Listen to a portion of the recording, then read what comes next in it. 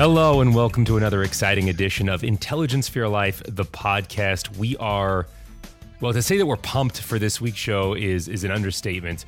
We have a very special guest. His name is Mark Manson. He is the author of The Subtle Art of Not Giving an F, which I know is a crazy title, but the reality of his story is that this is the kind of book you need to read in order to get you out of the rut that you're in your life. And even though he uses some, shall I call it, strong language, even in his title, the whole point is about shaking you awake and out of the ruts that you're in.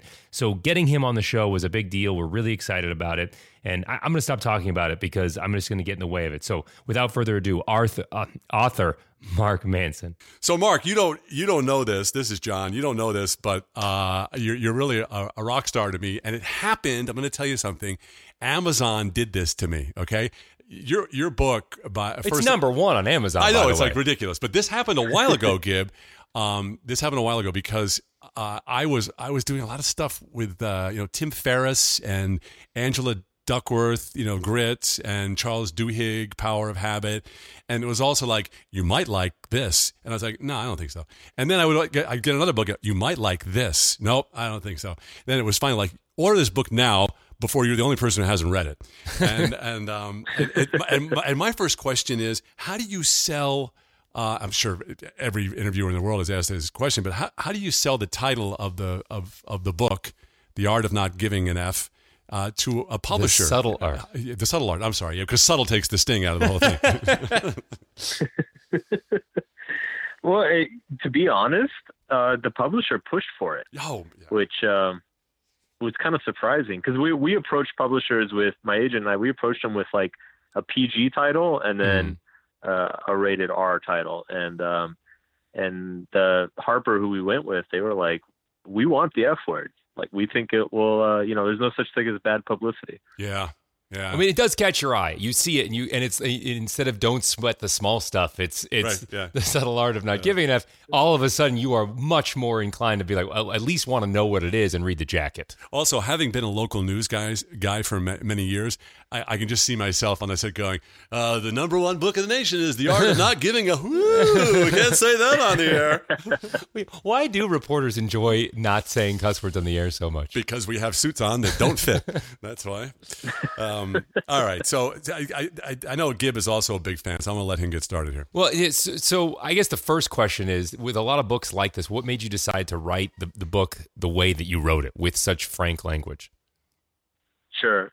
Well, I decided, I mean, I've been writing online for 8 or 9 years now, and I've just always had a very irreverent, ridiculous, I guess, vulgar style. My goal was always to write about life the same way I talk to my buddies in a bar after 3 or 4 drinks. Kind of like maintain that authenticity and just talk about things the way people talk to each other. And those are the best conversations too, right? Those the couple of drinks in with your best friends and you're everything's flowing. Yeah. And that's when you start saying things. You're like, man, there's a subtle art to giving an F, and it's not as simple as you think. Stuff like that starts coming out of you, and people laugh, but it's like that's what resonates, much more than like 7 tricks to make your life amazing or whatever. That's every book I've ever read. I want the 7 things. This reminds me a little bit of another book that I enjoyed. In fact, we're going to be interviewing her shortly. Jen Sincero's "You're a Badass." Because it's like I didn't realize I was sick of the here are the 3 things. And love him, but Brian Tracy and Jack Canfield and all those guys that I've read until I got to your book, until I got to Jan's book too, where it's a little humor goes along as long as there's data in it, right? The humor really does help.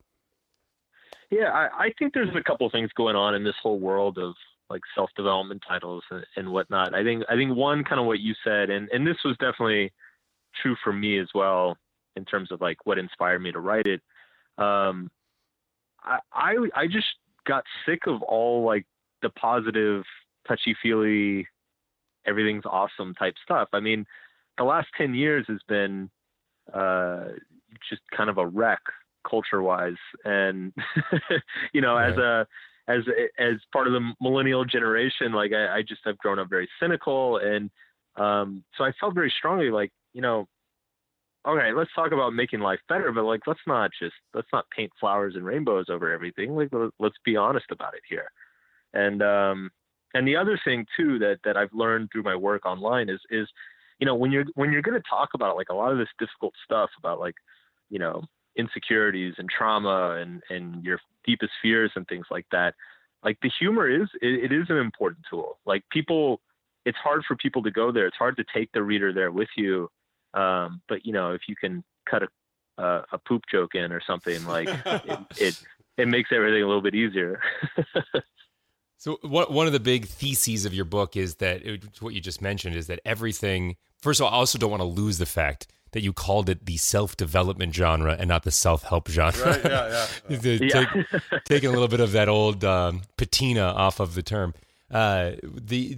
You open the book and you just alluded to this a little bit here, which is with this idea that everything should be great, considering the glut of information and the amount of sources that we can derive information from and the number of ways that we can make money.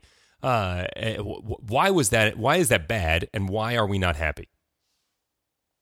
Well, I think we live in an interesting time in that because we're so well connected with each other and because we have access to so much information, literally in our pockets all day, every day,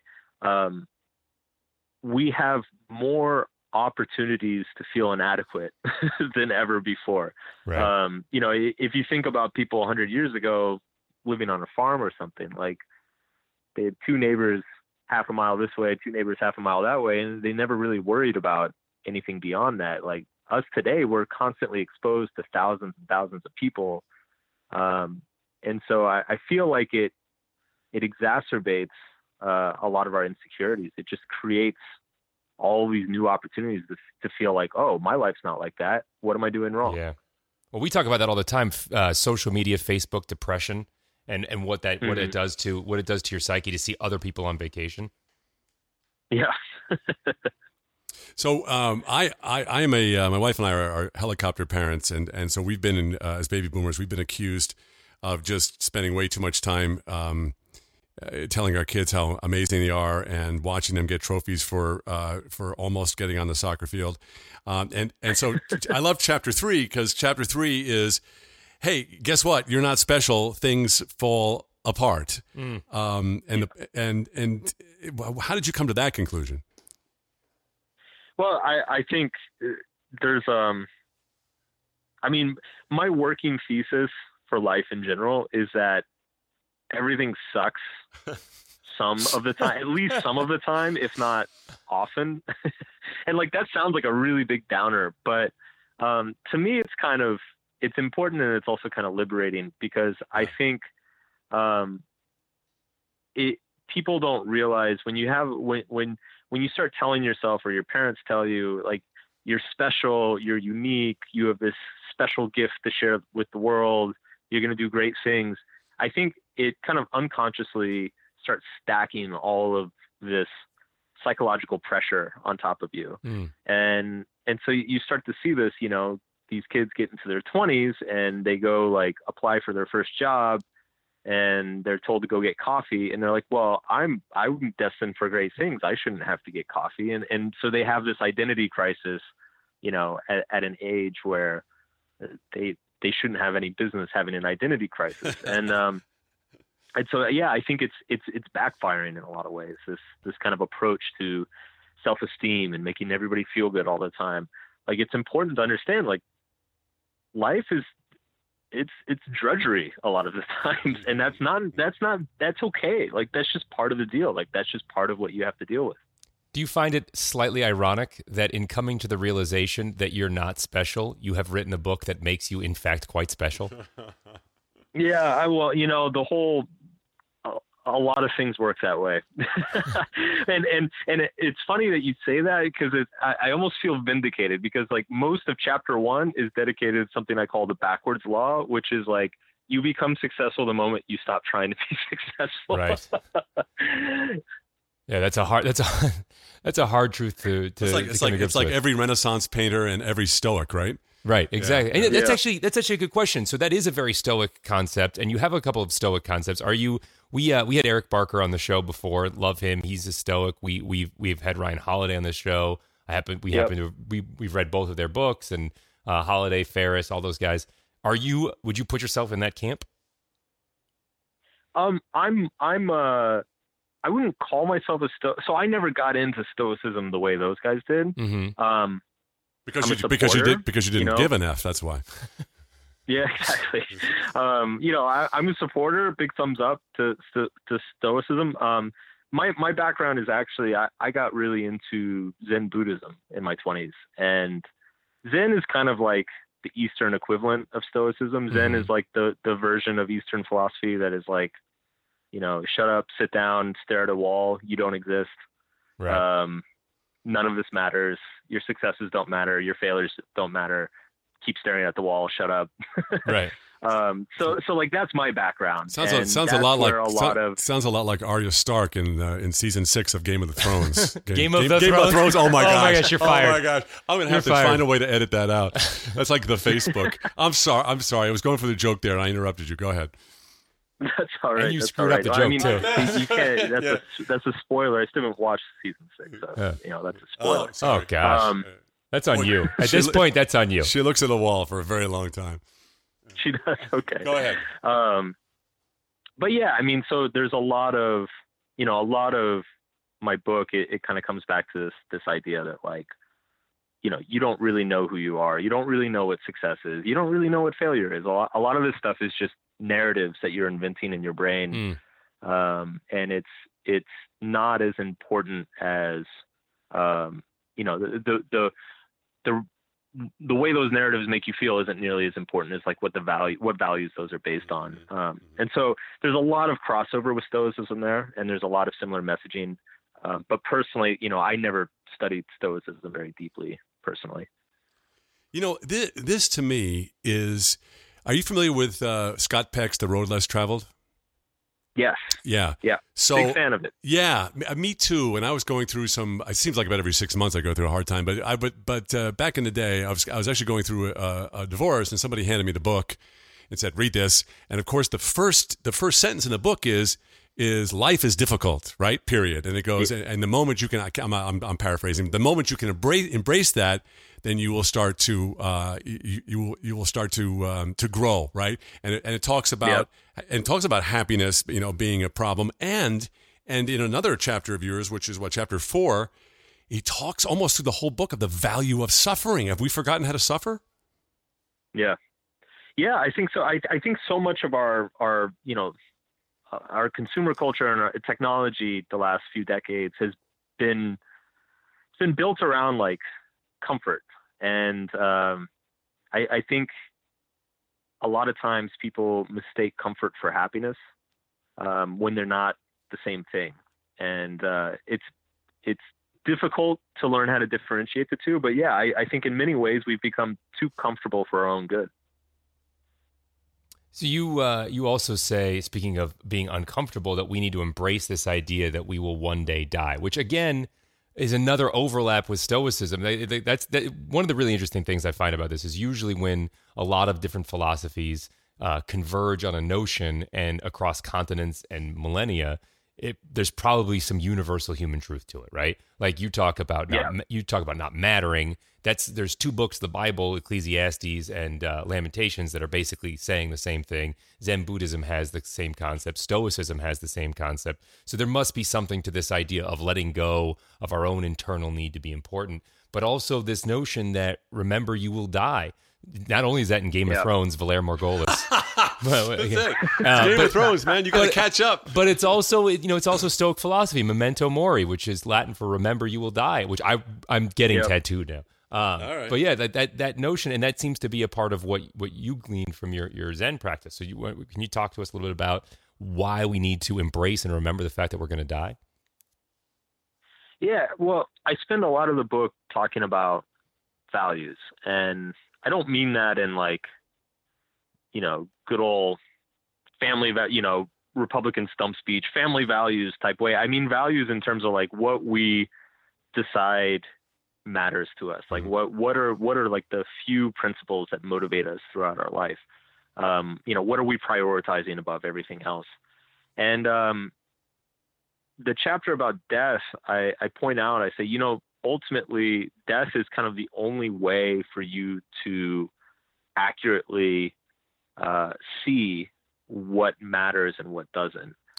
Because everything you think about in your life, like everything you think is important now, or you feel is very important, or bothers you a lot, it's all relative to something else going on in your life. It's all relative to, the neighbor down the street, or what your brother's doing, or what the people at work are thinking. And death is kind of the only thing that it's like, it's absolute. And the great equalizer. Yeah, and it's the one thing that you can measure everything in your life against, and you get like a very clear sense of like, all right, if I found out tomorrow I had cancer and I was going to die, would this still be a big deal? Would I still care? Would I still have this argument? And a lot of people, death is scary and it's uncomfortable, so we all pretty much avoid thinking about it. But there's a lot of psychological benefits, I think, to being able to consider it. I always like to say that death is a shocking inevitability. But what I like about what you're saying is when I told John that I wanted to get the Memento Mori tattoo, he's like, man, that's dark. But here's the thing. When you got your cancer diagnosis, all you did was go through and do exactly what he's talking about doing, of going through and figuring out what's important to you.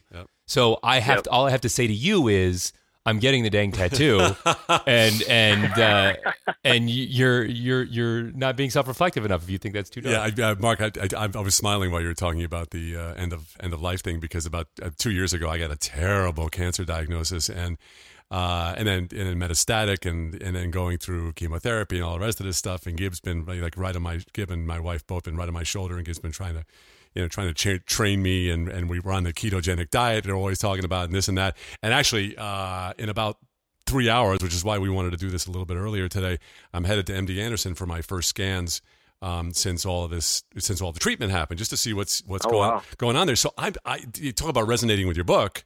I mean, for sure. And I think that I think also, if we can find a Latin for this, I think happiness is a problem is a great tattoo, also because we all just think we deserve happiness, and it seems to be getting worse, doesn't it? Yeah, absolutely. There's a sense of entitlement about it. Yeah. And it's funny, first of all, I hope your scans go well. But it's, thank you. So when my agent and I, when we were pitching this book, we went to New York, and we had meetings with 7 or 8 publishers and different editors. And we're going around pitching the book, and we're basically pitching. It's like it's a self-help book about pain and death, which is some people kind of got it, and then some people just really didn't. They didn't get it at all. They're like, all right, so how many Facebook followers do you have again? I'm like, okay, yeah, they don't get it. And then I remember I went into my first meeting with my editor, Luke Dempsey at Harper, and walked in, sat down. Very first thing he said to me is, he said, I'm a cancer survivor, and it's the best thing that ever happened in my life, and I want to publish this book no matter what. And it was like within 5 seconds, I'm like, this is the guy. Right. Like, wow. He gets it, and he gets it on like a deeper level. You could tell he cared about it, and yeah, so he ended up buying it, and he did a great job. Like, very happy working with him. Would you say that this is a good way to summarize sort of the purpose of your book? It's to give somebody the kind of clarity and experience they get when they get a terminal diagnosis before they get to the terminal diagnosis. Yeah, that's a really good summary of what I would hope to do with it, for sure. And I look at some of these other books. When you look at Ego is the Enemy from Ryan Holiday, and also The Obstacle is the Way, and Grit. There's so much data in there. This book feels to me like it came from enlightenment. I mean, you mentioned Zen Buddhism, but I mean, it really, and that's why I think it might have been for some publishers a hard sell. But it's not so, overbearing, shall we say? That I love you, Tony Robbins, but overbearing, and you got to do this and do that, and then walk on fire. But it's a comfortable way to present it. But I also get this feeling that you, instead of just searching everything on the internet, this all came to you as an epiphany. Is that close? No, but I'm really flattered. Because I did do a lot of research. That's a great over speech. Many years. A great speech, William. Now what are we going to do? But I mean, a lot of it is life experience. I mean, there's a number of, very influential moments in my own life there in the book. But yeah, it was a lot of research too. It was a lot of studying, but I mean, as an author, what you just said is a huge compliment because, one of the goals for me as an author is to take all of that academic jargon and philosophy and stuff like that and distill it in such a way that, somebody walking down the street can just pick it up and understand it. We're going to take a quick break, but when we come back, we're going to talk about this idea of how to find your purpose and how to view your life through a lens of purpose that Mark talks about in his book. Our show today is brought to you by the Littleton Coin Company. Have you inherited an old coin collection or accumulation of coins and currency that you're not sure what to do with? You don't know what it's worth? I just cleaned out my grandmother's house, have a ton of this stuff. Well, Littleton Coin is here to help. For over 70 years, Littleton Coin has been helping people just like you sell their coins and currency. As an industry leader in collectible coins and currency, Littleton can actually pay you more than the competition.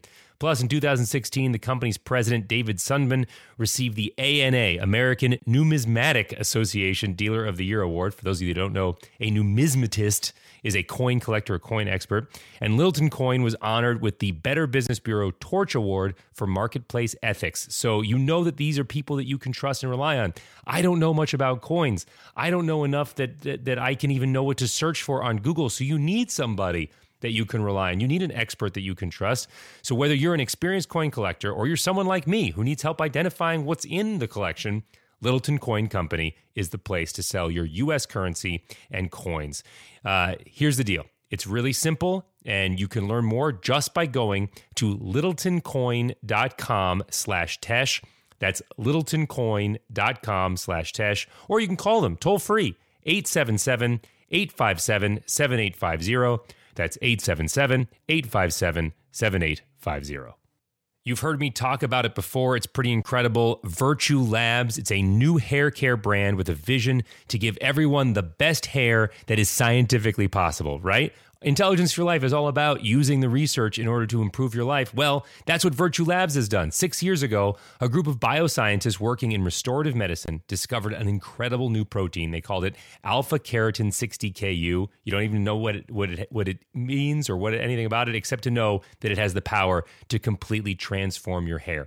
Alpha-keratin 60Ku is a mouthful, but it's a whole human protein that's identical to the actual keratin in your own hair. That's the stuff that makes your hair...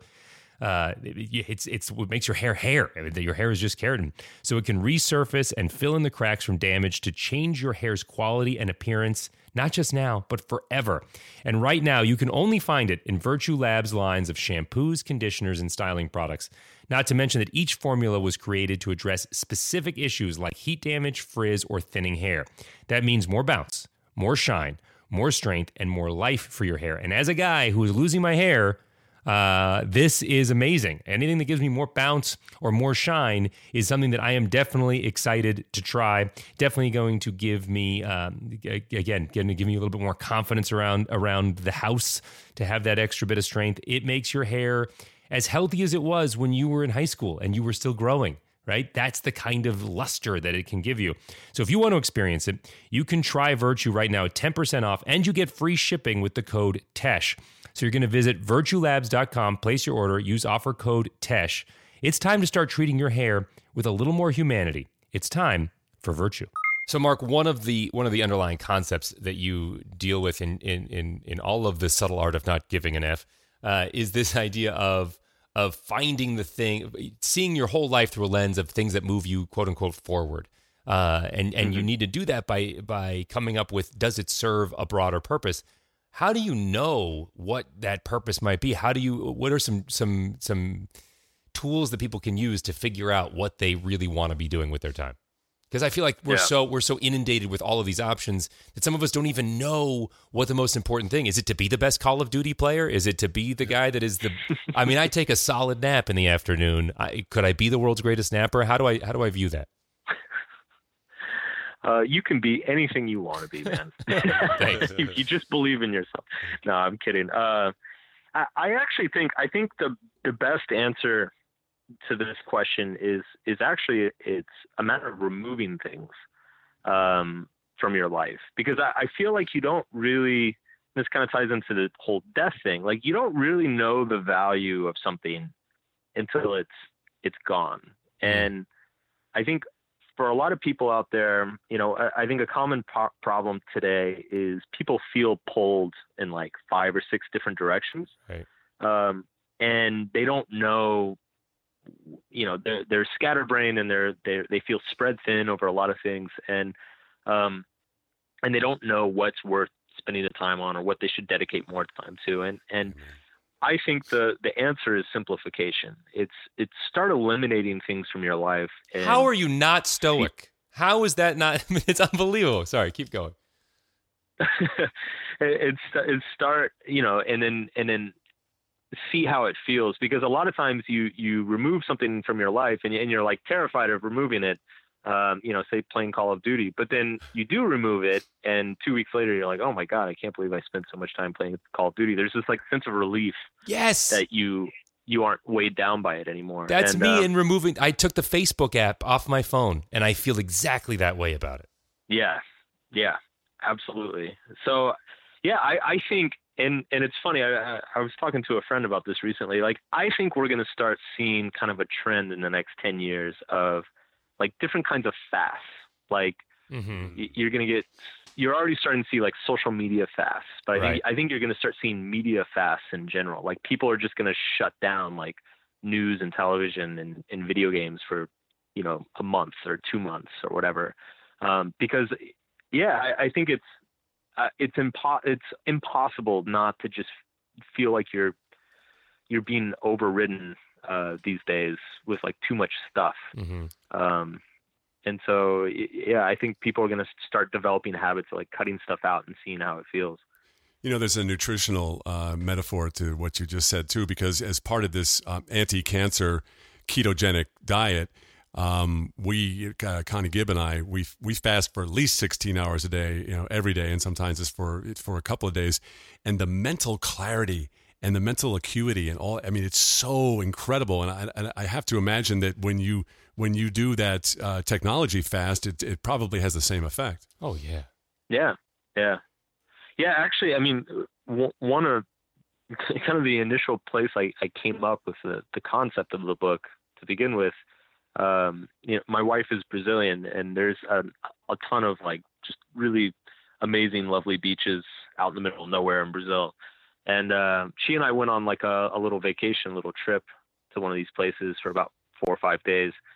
And we get out there and there's no cell service, and the Wi-Fi in the hotel doesn't work. And of course I like immediately start hyperventilating and, you know, crawl into a fetal position, saying like, you know, I have to check my email.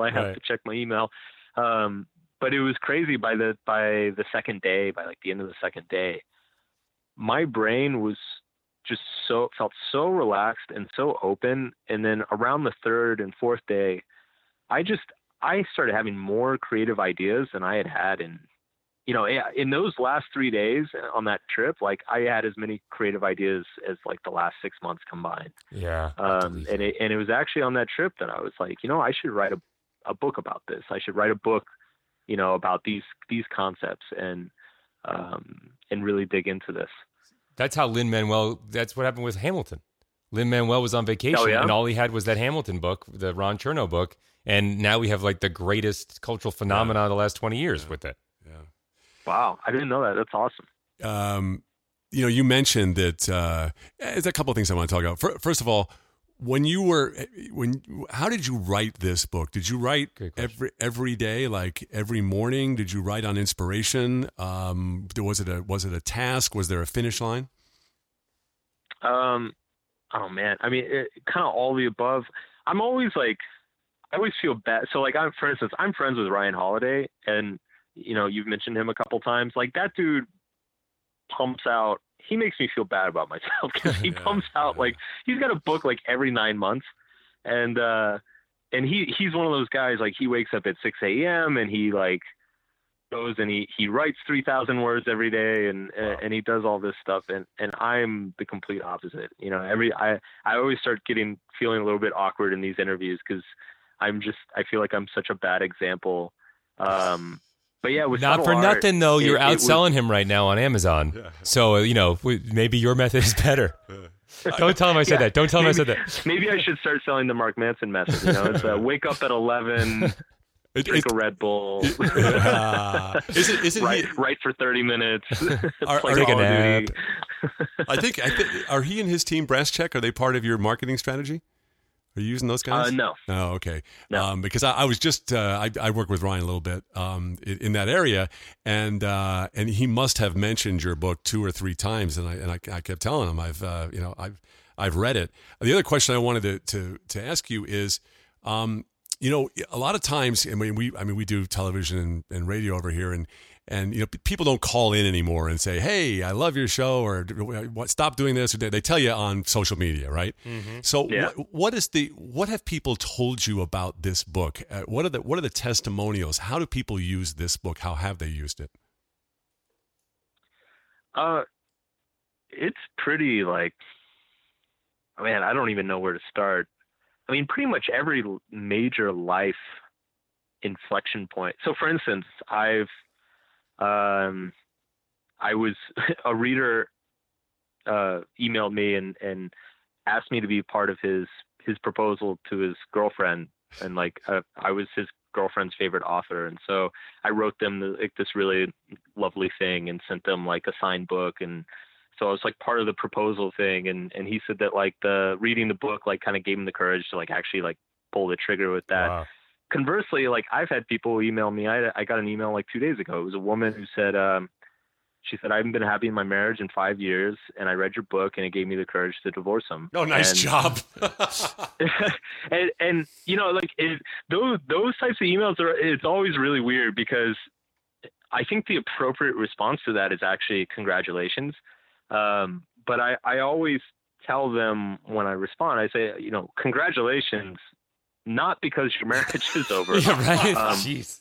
But congratulations on finally like standing up and doing what you need to do to take care of yourself. Like that's a huge step. It's very hard for people. Yeah. But she only cut and pasted the first part. Congratulations, and sent that to her ex. Yeah. So good luck. Like, look at this asshole. Yeah, but so it's been all over the place. I had a woman, speaking of cancer, had a woman who had terminal cancer, and she emailed me and asked me to send out if I could send a copy of the book for everybody in her family, because she, specifically the last chapter, she said she wanted everybody in her family to read the last chapter. That's awesome. Yeah, and so stuff like that, I'm just like, I'm floored. I'm just like so shocked and honored to be a part of that. I think you got played. I think she just owns a very small bookstore and wanted to get about 10 copies for free for her show.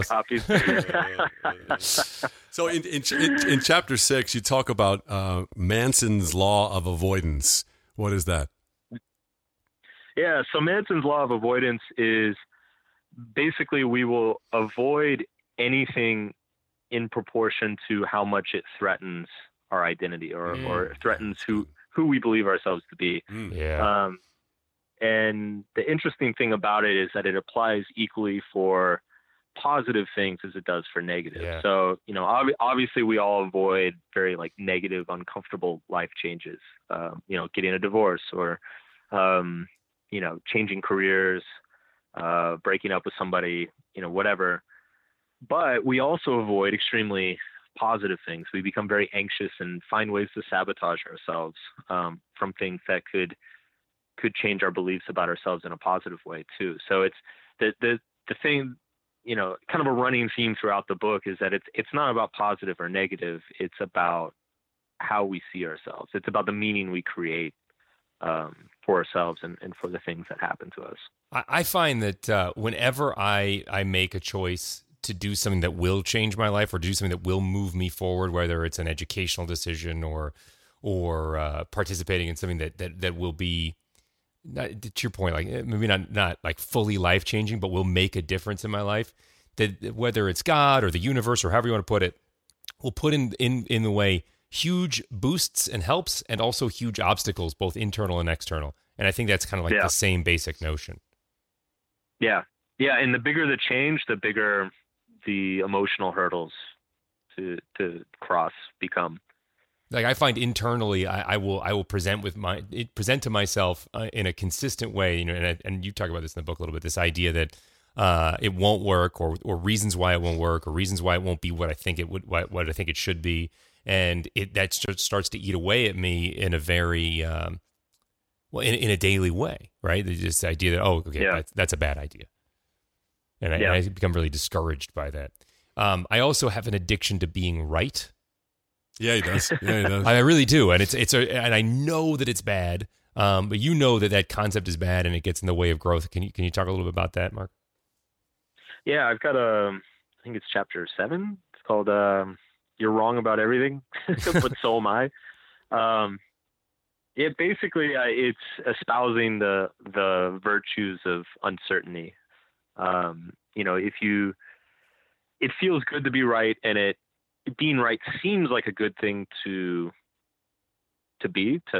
pursue or to aspire to, but it's, if you actually look at it in a bunch of different ways, certainty or the, you know, confidence in your own beliefs, or I should say overconfidence in your own beliefs, it leads to all these different problems. It you know, you close yourself off from learning from others. You don't recognize your own mistakes and your own flaws.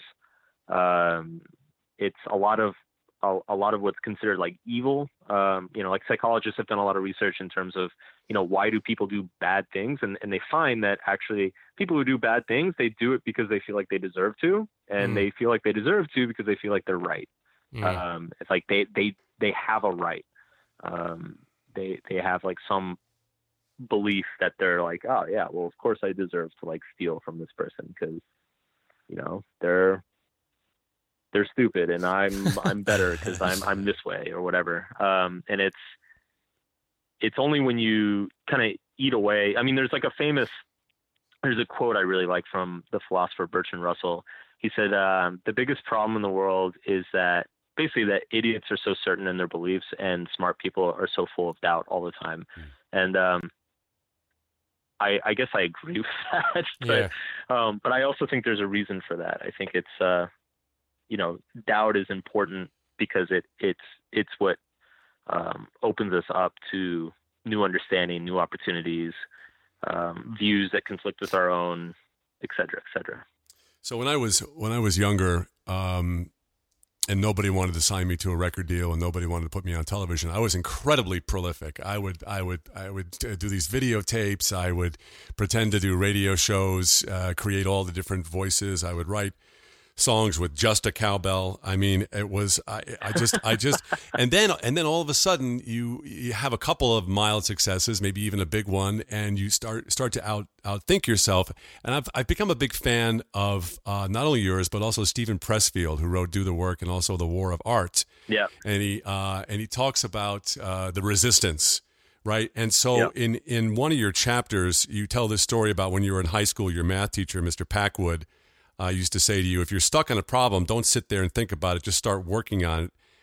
Even if you don't know what you're doing, the simple act of working on it will eventually cause the right ideas to show up in your head. It's just do something, right?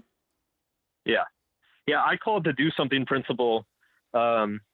It's one of those things that your teachers tell you when you're young and you kind of roll your eyes and you're like, that's so stupid. But, you know, I had this great math teacher and he used to tell us, he used to say, if you just copy the problem, then by magic, the solution will present itself. Yeah, that's interesting. And we were all like, yeah, okay, whatever. But like you start doing it and you realize as you start writing it, your brain finds the next step. And that lesson stuck with me. It stuck with me when I was starting my first business online, because when you're starting a business, you're like, you have no idea what to do. There's no boss telling you what to do. There's no, if you start a website and you're trying to like market something, like there's no right way to do it. You have to actually try something and see what happens, watch it fail. And so suddenly I found, Mr. Packwood in my ear just saying, well, if you just start writing the website, then the answer will make itself clear. And like, sure enough, it just started happening. And so I found just a bunch of amazing applications of this concept over the course of my life. It helps with procrastination. It helps with dealing with uncertainty or dealing with anxiety around not knowing what to do. It helps with like dealing with people. Like, let's say you want to have an uncomfortable conversation with somebody. If instead of like worrying about the whole conversation and like how uncomfortable it's going to be, just meet up and just say the first like 5 words you need to say to them or like gently broach the topic. And then what you find is that you create a momentum within yourself. You start, your emotions become leveraged in your favor rather than against you. And then it just kind of rolls downhill. This fits one of your favorite quotes, John, which is the if you want to do something big in life, you don't have to see the whole staircase, just see the first step. Oh yeah, Martin Luther King Jr. Yeah, just take the first step in faith. Oh, he said that. He did, and it was that sort of how do you eat an elephant? He just one bite at a time. He just did it with a spiritual bent. Yeah. And I think part of the problem here is, I'm not the writer, you are, but I think the problem here is that we have so much technology, and I think it was even, I can't think of who wrote the book, but stealing art. Steal like an artist. Steal like an artist. Feel like an artist. Yeah, talks about setting up if you want to create something, set up an analog area and a digital area, because we're able to edit so much, right? I'm not sure if you went through this with your book. You can edit your creative art to death, and you never get nothing ever comes out because you just keep second guessing yourself. Which brings me to, what kind of guidance did you get from your editor? Because I know you loved him and knew his work. How was he of such great value to you? I think editors are underrated. It's funny. I have a lot of author friends, and generally editors, anytime editors and publishers are discussed, it's always with like just a lot of 4-letter words and a lot of shaking of heads and like they don't get it. But I love my editor, and I think he did a great job. The biggest thing about the editor is he detects, it's basically, he has a BS radar, like as an author, it's very easy to kind of get caught up in like trying to prove yourself, or you get very insecure about something and you're like, you try way too hard, to be funny or to be cool or to be smart. And because you're so wrapped up in your own head, you don't see that happening. And so the editor is the person who comes in and is like, oh, dude, you're trying too hard. Like, right. just delete all this. You're embarrassing yourself, And it's hard to hear that sometimes because often it's some of your favorite things are the things that he's like, yeah, like you should probably keep this to yourself. And they're your favorite because they're the most self-indulgent. Yeah, exactly. Because it's written for you. It's not written for other people. Yeah. It's written to make you feel good. And so, yeah, he was great about that. And just he understood the vision of the book from day one. And so, he was great about kind of directing me, saying, hey, this is serving the vision. And I don't know if, maybe this section isn't. So, yeah, we chopped maybe 25. My first draft was probably about 25% longer. Wow. And we chopped about a quarter of it. Through the course of editing. So we're really looking forward to the line extensions on this brand. So the subtle art of not giving an F for teens, the subtle art of not giving an F for the Christian man, I don't think the that's subtle of art. So I could just keep going here. I want to be your guy. So I only have one more question. May have some more, but what's the one chapter that you're getting the most response to? What are people resonating with? It's the last one, the one on death. Yeah. which it's funny. As soon as I wrote that, and not to like toot my own horn here, but like I wrote that and I was like, as soon as I finished it, I was like, this is the best thing I've ever written, and it might be the best thing I ever write. Which, you know, when you're alone in your office as a writer, you're like, you have that thought a lot, but, and then you have the opposite thought too, that, you know, everything you just wrote is garbage. But that chapter, I to me, it's a very special thing for me personally. And it's been very gratifying. I've been getting a lot of incredible emails and social media comments about it. Like that one seems to stick with people more than anything else. And I think to your editor's point of finding something that serves the broader purpose of the book or the broader vision, it brings everything that you say before it into relief, right? Yeah. So this idea that finding what's purposeful, finding what's important to you, cutting out the unnecessary stuff, it's this idea of our own mortality should bring all of that and elevate the importance of all of those previous things. Yeah, it ties everything up. And it's funny because, you know, that chapter starts with a story of a friend of mine dying. And I originally, in the very early versions of the book, I actually started the book with that. I opened the book. And speaking of the value of an editor, as soon as my editor saw that, it was like one of the first things he ever told me after I signed the contract. He like looked at what I had and he was like, dude, you can't start a book like this. You can't start a book with like a guy dying. Like you have to earn that. Yeah. He's like, put this at the end. Come on. Nobody's going to care that your friend died because they don't care about you yet. Not that that's exactly. As we wrap up, I really want to talk, and we've alluded to it a little bit. I really want to talk about process, right? So this whole idea of finding what's purposeful for a lot of us have big goals. We have big dreams about things we want to do. You had that when you had that epiphany in Brazil about wanting to write the book that you were feeling in your heart. What is a day in your life look like? How do you get started? How much time do you spend writing? We joked about sleeping till 11, pounding a Red Bull and playing video games, but how do you really write? Well, first of all, I'm not the type of guy who's always writing. So there's a lot of writers that, I guess you would call it like the Stephen King school, because he kind of popularized Holy this, which is moly, did he ever? Like they get up and they, you know, you got like 3 hours a day and you Hemingway write that did the same entire thing. time, no matter what you've got, whether it's good or bad or what you're working on. I'm not like that. I go weeks or even months at a time without writing. Wow. And so for me, it's a question of, is there something that I feel really strongly about that I want to communicate? And then B, is there some sort of obligation, or is there like a deadline or something?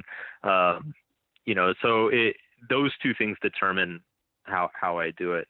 But like I said, I'm a terrible example. I mean, I don't know, maybe it's relieving for people to hear this, because I know a lot of people out there, they read all these like productivity books and Guilty. You know, yeah, and like, you know, you're supposed to get up at 6 and put butter in your coffee and like meditate for 10 minutes. And like, okay. Right, Stop looking in my schedule. Been in our house. Yeah, like I don't really do schedules. I don't use a calendar.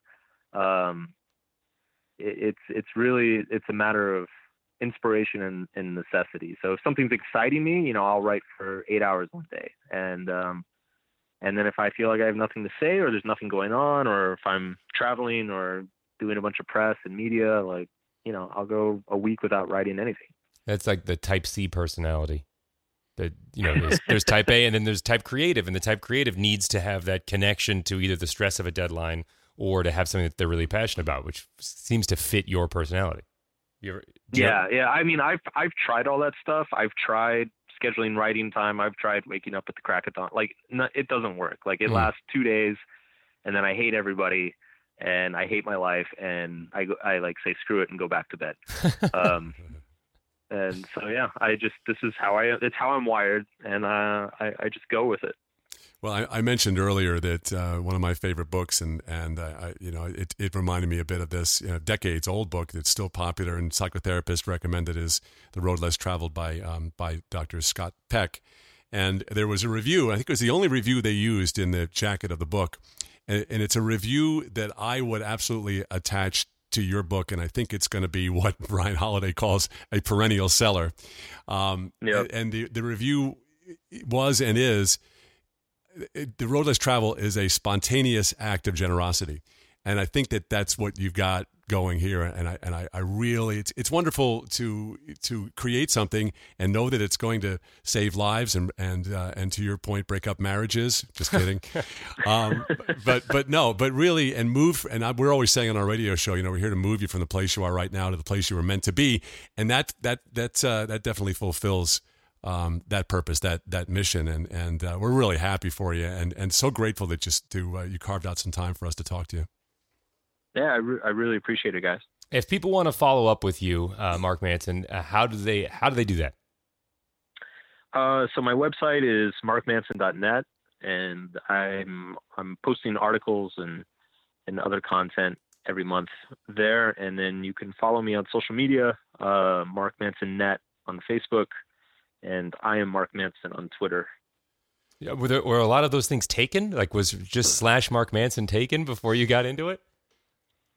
Yeah, and I'm gonna throw this out there into the world. I've been trying to buy markmanson.com for about 4 years now, and nobody can find the guy who owns it. Wow, that's a great story. So I've hired professionals to go find this guy, and they can't find him. So that's a great docuseries. If anybody concept out there in radio world knows who owns markmanson.com, yeah, I would be greatly appreciative. Wouldn't it be hilarious if it was Charles Manson who he owned it? Yeah, yes. All variations. And you got to go interview him, and you got to talk to him. This would be a great documentary. I mean, Netflix, hook us up here. We have a camera crew follow you around. It's called Finding Mark Manson, and it's just the trials and tribulations of you trying to buy your own URL back. Are you in? Riveting. Are you in? Because I think it'll be great. It'll be a great thing into identity theft. We could go interview experts. I'm producing this show. Thank you again, Mark, for coming on. I'll be sure to watch that. And what's your blog up to now? Last I looked, it was like 2 million people reading your blog every day. How many people is it now? It's 1 to 2 million a month. Right. Wow, that's great. Great. That's more than what reads my blog. I don't have a blog, but still. Well, thanks again, Mark Manson. All right. Thanks, guys. Thank you guys for listening. Once again, just want to remind you that if you like the show, please go ahead and rate, comment, and subscribe on iTunes, Stitcher, or wherever you get your podcasts. You can always follow us, your hosts, at John Tesh, at Gib Gerard, and at Connie Celica. We, again, are just so thankful that Mark came on the show today. And thank you guys once again for listening. If you like it, tell your friends. Just a reminder that our show today was brought to you by Virtue Labs. Virtue Labs is a hair care brand with a vision to give everyone their best hair with the help of an incredible new protein called Alpha Keratin 60KU. Alpha Keratin 60KU is a whole human protein that's identical to the keratin in your own hair. As a result, it can fill in the cracks from damage and give your hair more bounce, shine, and strength. So to try Alpha Keratin 60KU exclusively, you have to use Virtue Labs shampoos, conditioners, and styling products. All you got to do is go to virtuelabs.com, use the offer code TESH, and you can try the Virtue Labs shampoos, conditioners, and styling products at 10% off, and you get free shipping. So virtuelabs.com, use the offer code TESH.